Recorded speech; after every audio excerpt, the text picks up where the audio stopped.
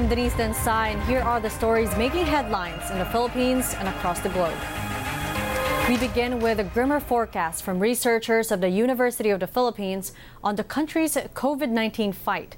They now expect the Philippines' coronavirus tally to reach up to 85,000 by the end of July, citing faster transmission of the virus across the country. That is a higher projection compared to their previous forecast of 60,000 by July 31st. The Philippines managed to surpass UP's original projection on Thursday. Inaasahan natin yung mga solutions natin ngayon, gagana, hindi ko pa nakikitang July or August mag-flatten siya, maybe by September. The Philippines' COVID-19 tally breaches the 63,000 mark. The health department logged 1,841 single-day new infections Friday. Of the total cases, over 39,000 are classified as active. The death toll is now at 1,660 after 17 more fatalities are reported. 311 additional patients recovered from the respiratory illness, raising the total to 21,748. Hundreds of residents in the Philippine city of Navotas arrested on the first day of the two-week lockdown there. The city government says some 349 individuals violated ordinances on proper wearing of face mask, physical distancing, and a 24-hour curfew for minors. The local government is imposing the lockdown as active cases in the city stand at more than 600. Hundreds of additional security forces have been deployed to Navotas to help implement quarantine protocols. The Philippine city of Caloocan temporarily shuts down one of its major hospitals. Mayor Oscar Malapitan says he has ordered the 6-day closure of the Caloocan City Medical Center South after some of its staff, including nurses, tested positive for COVID-19. The hospital will undergo decontamination and will reopen on July 23rd. Those who were diagnosed with the disease have already been quarantined, and contact tracing efforts are underway. The Philippine Health Department endorses to the National Bureau of Investigation and the police a complaint filed against Senator Aquilino Coco Pimentel III for allegedly breaching COVID-19 quarantine protocols. Health Undersecretary Maria Rosario Vergeres says the endorsement is part of the agency's regular process. The complaint was filed by Attorney Rico Quicho, who accused Pimentel of breaching quarantine when he accompanied his pregnant wife to the Makati Medical Center in March, just days after he underwent testing for the new coronavirus. The senator later tested positive. Earlier this week, Pimentel submitted to the Justice Department a counter-affidavit claiming he was not a person under investigation when he went to the hospital and therefore did not need to undergo self-quarantine. Foreign travelers can enter the Philippines starting next month. Malacanang says the Pandemic Interagency Task Force approved the new policy, but with conditions. Foreigners must have existing and valid visas at the time of entry. This means no new entry visa will be accepted. Foreigners will also be subject to the maximum capacity of inbound passengers at the port of entry, with priority given to returning overseas Filipino workers. Foreigners should also pre-book an accredited quarantine facility and a COVID-19 test provider. The Philippines imposed travel restrictions for exit and entry into the country in March.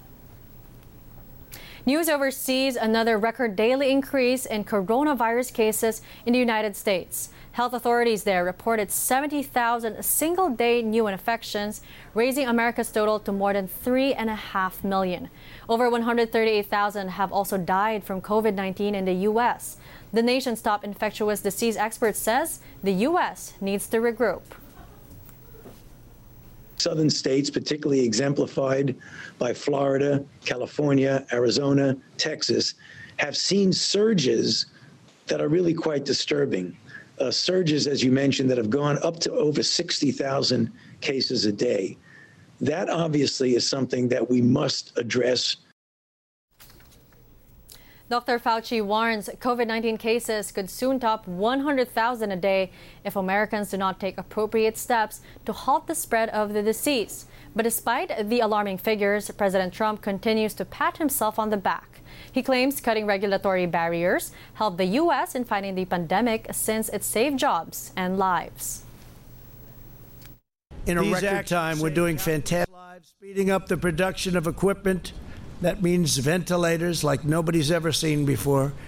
Probably the greatest source of manufacturing, the greatest achievement since World War II.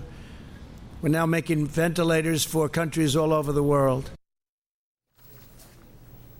India reaches a grim milestone as its number of COVID-19 cases breaches the 1 million mark. It is the third country to reach that number, behind only the United States and Brazil. Authorities in India this week imposed fresh lockdowns and designated new containment zones in several states. Still, there are concerns about the country's readiness to confront the surge in cases that could overwhelm hospitals and test its weak healthcare system. Worldwide, the new coronavirus has infected over 13.8 million people. More than 589,000 have died, while over 7.7 million have recovered. As coronavirus cases worldwide continue to rise, the United Nations raises its appeal to combat the pandemic. The world body now asking wealthy nations to donate $10.3 billion to help low-income and fragile countries. That's up from its initial $2 billion request in March and $6.7 billion in May. But so far, the UN humanitarian chief, Mark Lowcock, says they have only received $1.7 billion.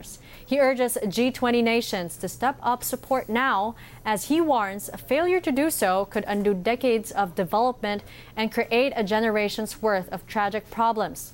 Lowcock says up to 265 million people could face starvation by the end of this year.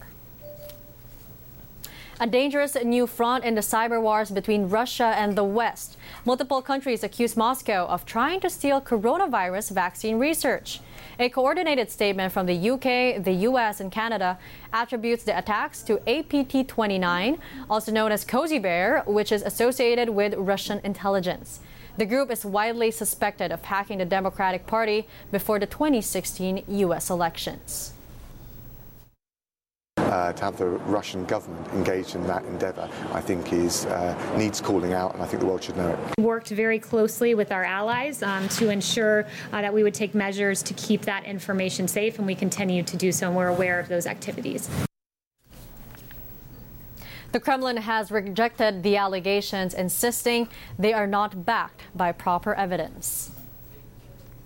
Back here at home, presidential spokesman Harry Roque shrugs off a lawyer's dare for him to provide basis for his claim that President Duterte is 88% healthy. In a letter addressed to Roque, lawyer Dino De Leon had said he made his request on the presumption that the spokesman makes declarations that have both factual and legal basis. De Leon was the same lawyer who urged the Supreme Court to compel Duterte to disclose his health records. His petition was dismissed last May. But Mr. Roque says De Leon has had his day in court and should accept his defeat graciously. Philippine Senator Bongo on the receiving end of social media backlash after he asked the National Bureau of Investigation to look onto online posts critical of him. On Thursday, Go confirmed the NBI had issued several subpoenas to individuals all over the country, including a college student. Some netizens hid Go over the incident for supposedly using due process as an excuse. Many turned to sarcasm and memes, cursing the senator with a hashtag that topped Twitter's trending list on Friday. The Philippines' controversial anti-terror law set to take effect tomorrow, Saturday. Justice Secretary Bernardo Guevara says that's in compliance with publication rules since the measure was published in the official gazette or newspapers on July 3rd. President Duterte signed the measure earlier this month, despite increasing calls from various groups to veto the piece of legislation. Critics have described the provisions of the law, including its definition of terrorism, draconian and vague. Under the measure, security forces can wiretap suspected terrorists for up to 90 days. They can also detain them for up to 24 days without charge. There are at least 8 Supreme Court petitions challenging the measure's constitutionality.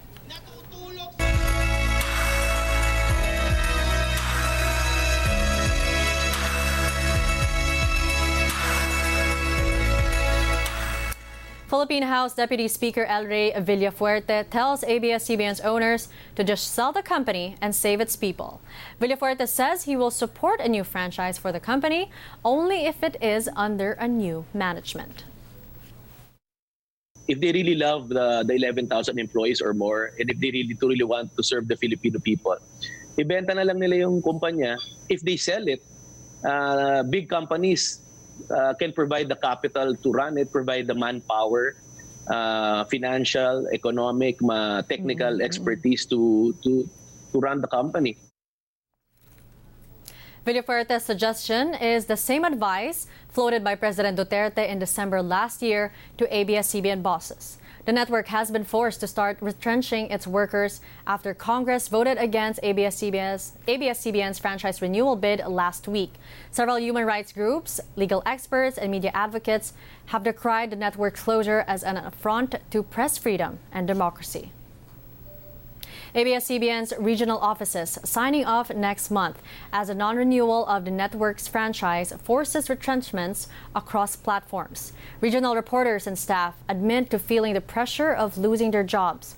Regional TV Patrol is scheduled to air its last broadcast August 28th. ABS-CBN is closing its regional offices at the end of August. Ayaw lang yung merong mga regional stations na ganito kadami sa buong bansa. So napakasakit na buong team na wipe out, mawawala yung programa. Masakit pa rin sa amin, sa mga kasamahan ko, sa group chat namin, sinasabi nila in the middle of their sleep, nagigising sila, umiiyak because of this. Wala ho talaga kaming maisip pa sa ngayon kung saan kami papupunta. Yung ibang, yung may local TV station dito, nagtanggal din ho ng trabaho. Despite the shutdown of various ABS-CBN divisions, the company's foundation will remain in the service of the Filipino people. ABS-CBN Foundation will continue with its public service programs. Bantay Bata 163, Bantay Kalikasan, and Sagip Kapamilya programs will remain helping vulnerable sectors and communities, especially now during the COVID-19 pandemic. As of July 13, over 4.2 million Filipinos have benefited from the Pantawid ng Pag-ibig project under the Sagip Kapamilya program. ABS-CBN is a parent company of this news channel. And those were the latest. I'm Denise Densai. For more updates, subscribe to the ANC YouTube channel, like us on Facebook, and follow us on Twitter.